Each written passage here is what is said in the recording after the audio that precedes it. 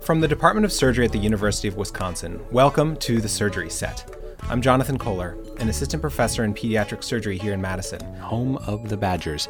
This is a podcast all about surgery and the individuals who are at the cutting edge of it, and we're glad you're here.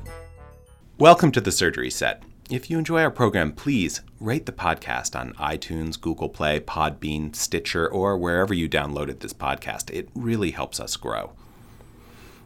Now, maybe the biggest realization I've had about the world of surgery is that it's really very, very small. Today, I speak with surgical power couple Dr. Caprice Greenberg and Jake Greenberg, who I first met in Boston in 2004 when I was a medical student and they were just a resident power couple. That was after hearing about the legend of Caprice at the University of Chicago, where she was a few years ahead of me in medical school. Now, we all teach here in Madison, where Caprice and Jake, in their own ways, have made gender equality within the surgical community a focus of their work. Now, by way of formal introduction, Dr. Caprice Greenberg is the Morgridge Distinguished Chair in Health Services Research and the Vice Chair of Research here at UW's Department of Surgery. Clinically, she specializes in breast surgery while heading up our extraordinarily productive Health Services Research Group, the Wisconsin Surgical Outcomes Research, or WISER program. Full disclosure, I am one of its less productive members. Dr. Jake Greenberg is the program director of UW's General Surgery Residency Program. Clinically, he specializes in minimally invasive techniques for surgery of the stomach and esophagus, as well as bariatric surgery, and he's a hernia specialist as well. We had an insightful discussion about everything from pay gaps to parental leave, but mostly it was just fun to get the band back together. Enjoy. So it is a great pleasure to welcome to the Surgery Set two old friends of mine, two great mentors of mine, Caprice Greenberg and Jake Greenberg. I, at the University of Chicago, followed in Caprice's footsteps. She was sort of legendary, and I ended up working in some of the same labs and with some of the same people that she had known, and hearing about this amazing medical student who had gone before me. And then when I got to Brigham and Women's for a sub-I, met her and Jake Greenberg, who was a resident there as well. I've been following them around the country ever since. So it's a real pleasure to sort of get the band back together again here for the Surgery Set. Welcome, you guys, and thanks so much for being here. Thanks for having us. Yeah, thank you. Jake and Caprice, you're married and are one of the great surgical power couples here at the University of Wisconsin. We have several, and we've talked to a few on the podcast already. You are also both passionate advocates of the role of women in surgery and the role of family in surgery. And I sort of think of you as amazing examples of successful parents and successful mentors of young surgeons as well. And so, Jake, you're a real advocate of the he for she movement in surgery, as well as the program director here, and one of the people responsible for the fact that our program here has a remarkable percentage compared to some of the national standards of women in surgery. Can you tell us a little bit about how you have become one of the leading voices, really, in the he for she movement in surgery, and a little bit about what that is? So I certainly don't know that I am one of the leading voices. I mostly just do whatever Caprice tells me, and that seems to work out pretty well. I think I have at least had an interesting opportunity and a perspective that a lot of surgeons don't have, and that's both being a male surgical resident, training alongside a partner, and then eventually spouse who was a female surgical resident. And then also seeing that transition to being a male surgical faculty member and seeing the differences between my transition and her transition as a female surgical faculty member. So I think I've had the opportunity to see some of the differences in the way that gender plays out in the hospital that a lot of other people have just not had opportunities to see. And so I think that has made me at least some way more attuned to the differences and, unfortunately, usually the benefits that come with being a male surgeon and a male surgical trainee. And the fact that our job is often made easier because ancillary staff, support staff, tend to not question us males as much as they do the females. And that women genuinely, I think, have to work a lot harder to get similar tasks and similar things done to what we do. And so I just had the opportunity, I think, to see that a lot as a trainee and as a resident. And I just tried to, as a program director, keep that in mind and try to make that easier for my female trainees whenever possible. And I still don't have a great solution to it, but I think I have a good perspective. Caprice, and you gave, I think, one of the most widely viral American Academy or Academic Association of Surgery keynote addresses, a talk called Sticky Floors and Glass Ceilings. And I think one of the anecdotes that's really stuck with me from that, and it's an amazing talk that we'll link off of the website for people who want to see the full thing. And I totally recommend watching the whole thing. But one of the things the stories that really struck me there was your description of what it was like to be working as a mom while Jake actually was taking care of your kids at home. Yeah, I think one of the really unique things about being a surgical couple is trying to figure out how you have the same job and how you balance things at home. And so one of the things that Jake and I have become very strong advocates of is the need for equality in parental leave. For us, it was happenstance that allowed him to have time at home with our daughter. So I was finishing up my fellowship when our first child was born, Kate, and had to go back to work after about 4 or 5 weeks. And Jake had just finished his master's degree, so he had about 6 weeks off before he had to go back to residency. So he had a 1-month-old that he took care of as the primary caregiver. You know, he flew with her, he took complete control of her life. And so it really, I think, set us up to be equals when it came to parenting in a way that doesn't happen the way that things are currently set up in our country. And it really is remarkable, the disparity in the way that women and men are sort of given time to take care of families and the expectations around what they're going to do with regards to their families. Right? Yeah, and there's some data emerging on that as much as women feel this pressure to be in the home, men feel this pressure not to be in the home, and that there are real sort of social pressures and ramifications for men who suggest that they want to be home more and be more involved with their families. And I think that's especially true in surgery. And until we can overcome those barriers for men, I think it's going to be really, really challenging for us to really, truly have gender equality. Yeah, and it's such an interesting way of thinking about it, because I think so often we frame gender equality as we need to make things better for women surgeons. We need to make it more equal, their experience more equal. We need to make sure that they're respected as physicians and not assumed to not be doctors just because they're women, and the myriad sort of financial things and the cultural issues around surgery that women struggle with. But the flip side is also true, right? Like, we need equality means like making men take paternity leave too. Right, yeah. Exactly. Before we started this recording, I just asked you if you watched RBG last night, and one of the things that really struck me there was this case that she brought where a male who was a single parent because his spouse had died was unable to get Social Security benefits, disability benefits, when he had to take time off from work to care for his child.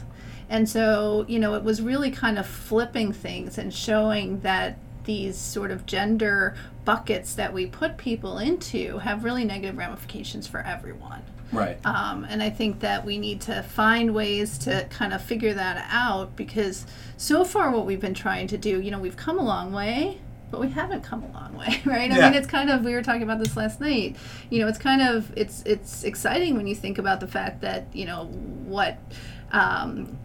what Ginsburg faced was just in the 60s and 70s. It's amazing how far we've come, but then if you take a step back and you think, wow, but look at all the disparity that still exists. Right, yeah. Like, you can have a credit card in your own name now, which is great, but are women in any way equal in surgery? And, right. And I mean, you've talked about a number of metrics that would suggest that we are a long, long way from being truly equal. Yeah, I think that's right.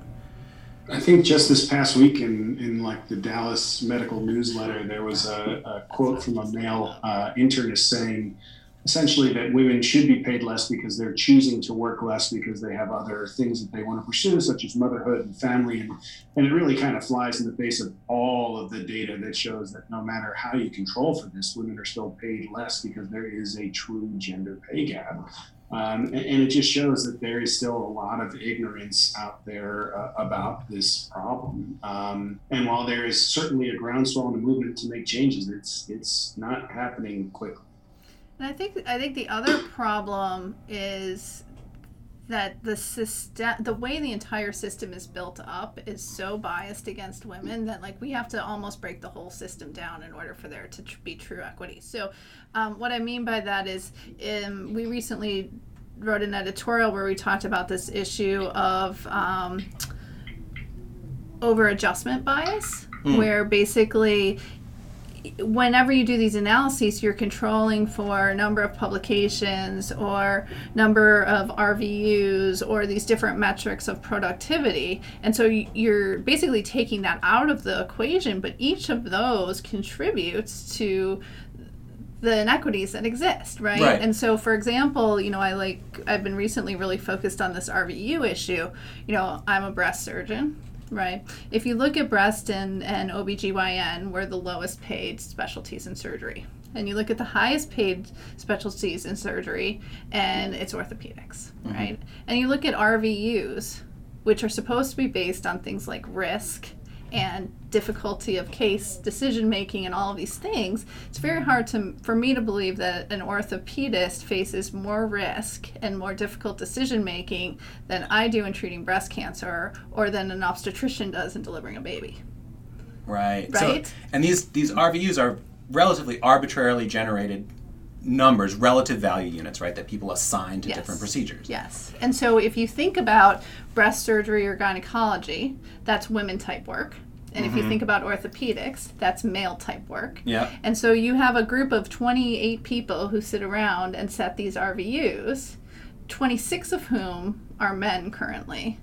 And you wonder why you have RVUs that are lower for breast surgery than you do for orthopedics. Yeah. Right. I mean, who knows? But I'm just, and if you look at the data, workforce side, and look at it more globally in terms of economics, you can just look at these patterns all over the place in terms of what woman type work and what female and male type work is reimbursed at, and there's stark differences. Yeah. Unbelievable. And you think of these things as sort of givens, right? Bedrock, like what is the RVU for any given thing? But to think about, like, well, who's deciding that? Right. Who's in the room, right? Right. And that's who what I mean gets to be in the room where it happens. And that's right, exactly. And that's what I mean about it being so deeply embedded in our system that we even stop thinking about it, right? Or if you look at grants, right? So if you look at grants, men and women are just as likely to have NIH funding. If you look at productivity, women have far fewer publications than men do. But if we took a look at where those are being published, there's actually data to suggest that women publish in higher impact journals and have higher impact publications. So perhaps we're more selective in what we're publishing, and not, we're perhaps women have tendencies to prioritize quality over quantity. Again, just sort of a male-female difference, but for some reason, the male approach is what our system is currently rewarding. Yeah. So how do we get it such that we think more equally about different approaches that are both adding value, but might not be the same, and don't automatically assume that the male type, quote-unquote, is better or superior? Right. Yeah, and I mean, so much of that seems like it's a pipeline issue too, right? It's how many women are part of surgery and are leaders in surgery who can be part of that conversation. I mean, Jake, you're in charge of shepherding our residents through their residency process, and I think here at University of Wisconsin we do have more than the sort of typical average number of women in our residency program. How do you think about how do you think about training women to become the new leaders in surgery who can fix this? Do you teach them how to be more male, or how do you take advantage of their native abilities or differences in a way that is powerful rather than saying you just need to be more like the boys? I think that historically, probably the powerful female surgeons did survive by being more like the boys. And I think that that is an antiquated view and something that should certainly change. And I think it is changing. I mean, honestly, here at the University of Wisconsin, it's very easy because our female residents have so many strong female leaders and role models within our department that it's incredible, right? So we have a female division chief, we have a female department chair, we have a female, two female heads of the vice chairs of research. 3 out of 5 of our division chiefs are females. I mean, it's a phenomenal example of strong, powerful women who are doing this and doing this in their own way. Here, we're almost spoiled because it's very easy to show them that you can be this role model and you can be this leader. And they probably get an almost skewed view of what it might be like out in other institutions. And that I have a little bit of a harder time teaching them because just of how our structure is here. But I do worry about that. Speaking from my own perspective, I was just in a meeting with Caprice, who is my academic mentor here. We are working in developing the Surgical Collaborative of Wisconsin, which is an outreach effort across the whole state, partnering with multiple hospitals across the state to establish best practices and be a resource as a university for rural community surgeons, which I think is an incredibly exciting effort that's going to be the topic of many future podcasts. But I was struck as I was sitting in this meeting that, A, I was the only man there, and we spent the first 10 minutes of the meeting showing pictures of our kids going to their first day of school. And I was just stunned at how comfortable and pleasant and effective that meeting was. And I think that a lot of it was because we took a few minutes at the beginning to connect as people and talk about our families and talk about issues outside of surgery and not do a lot of chest thumping about like how many cases we did last weekend. You know, from my perspective, I think I've really learned here, you know, in a place where I'm surrounded by women surgeons and in positions of extraordinary authority, that can really change the dynamic in a way that I think is incredibly powerful. So how do we propagate that? I think we continue to lead by example, right? I think we continue to be one of the departments and one of the institutions where we have strong female leaders that are able to pick up a microphone on the national stage, like Caprice, like Dr. Minter, like Dr. Sippel. I should have said Dr. Greenberg, that's my fault. And can be leaders for other departments to see, and for other students and for other residents to see as well. Caprice, what do you think are sort of what does the next 10 years look like? What are the trends? I mean, are we headed in the right direction? And what does the ideal state look like? Yeah, that's a great question. You know, I think that what's happened in terms of putting women into leadership positions has been very positive. You know, just in terms of the number of chairs going from 6 5 years ago to 21. I think the number's something close to that. I think that the thing that we really need to take a step back and look at is the way that we value surgeons' time and the way that we think about reimbursement and promotion. Because I just worry that there, again, is so much implicit bias embedded in those systems that we've developed that unless we take a hard look and do some really disruptive innovations in those areas, it's going to be pretty hard to get rid of all the bias that exists. So what do I mean by that? Just things that we take for granted. I think we have to question why we do them. Right? So why do you have to see the name of the PI when you're evaluating a grant at an NIH study section? Why? Right. Why do you need to know their gender? Why do you need to know their name? Right? You don't. Why do you need to see the name on a tenure packet for promotion? You know? Or if we think about reimbursement, again, you know, we think we have these transparent systems, but we just talked about the problems with RVUs. We're not even getting into the issues around how medical directorships are assigned, or, you know, where those salaries lines come from and how they lead to the disparities, which there's a couple of really great papers that were just published in Annals of Surgery from the American Surgical that looked at a couple of just institutional case studies that talked about how these different medical directorships, these different, you know, endowed professorships, endowed chairs, how those may be contributing to some of the major differences that we see in salaries. You know, we think if it's benchmarked and if it's, you know, something you can quantify, it's somehow going to be fair. But that's why you have people like this Dallas guy saying that women work less. Right. Right? We're over-adjusting. We're not looking at what the real fundamental core root of the problem is, which is it really deeply embedded in the system. Yeah, he definitely didn't mention the studies that showed that female physicians had better outcomes. Right. Yeah. Or that I think they work just as long hours. Yeah. Right? It's that they have lower RVUs because they go into specialties that, again, if you look at the proportion of women in a job and you look at the salaries for men and women in those jobs, they are lower than the jobs that are dominated by men. Yeah. And so you're naturally, again, until we start figuring out how to reimburse people at a more equal level, it's going to be really hard for us to really truly get people where we have equity.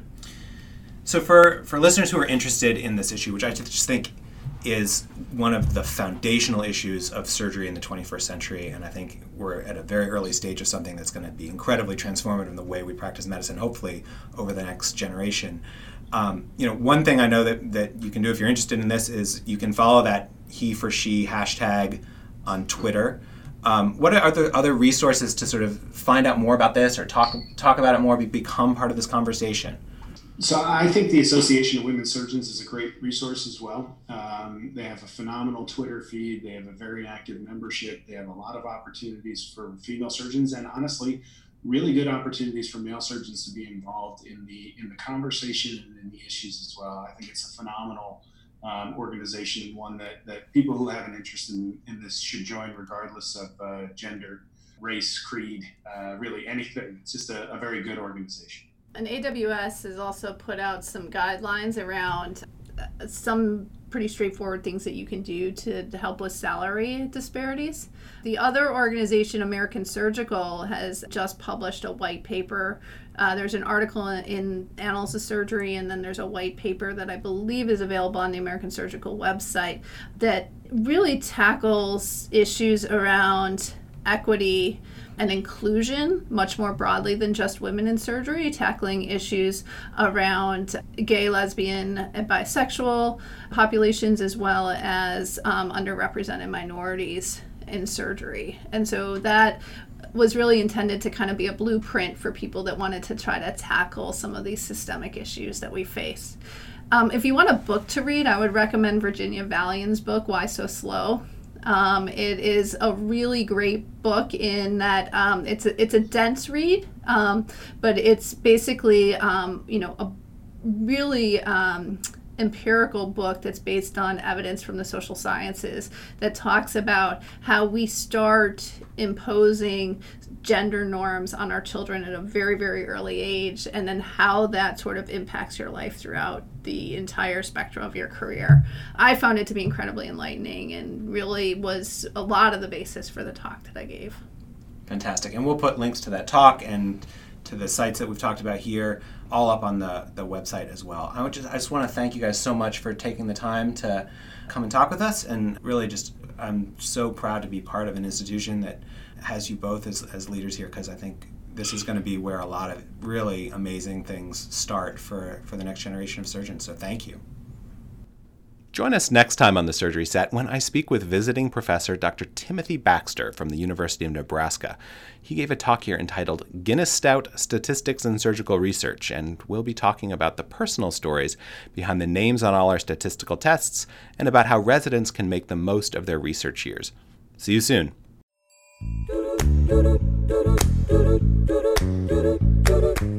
The Surgery Set is a production of the Department of Surgery at the University of Wisconsin-Madison.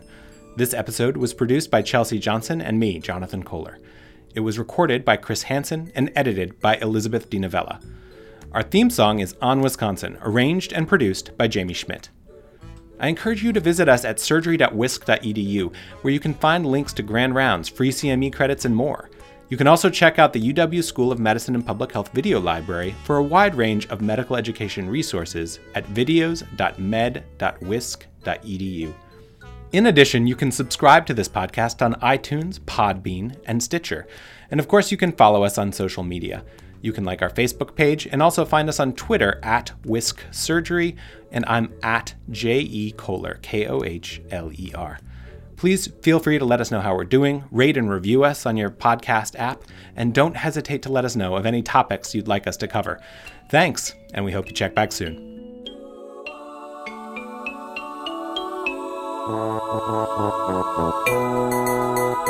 On Wisconsin.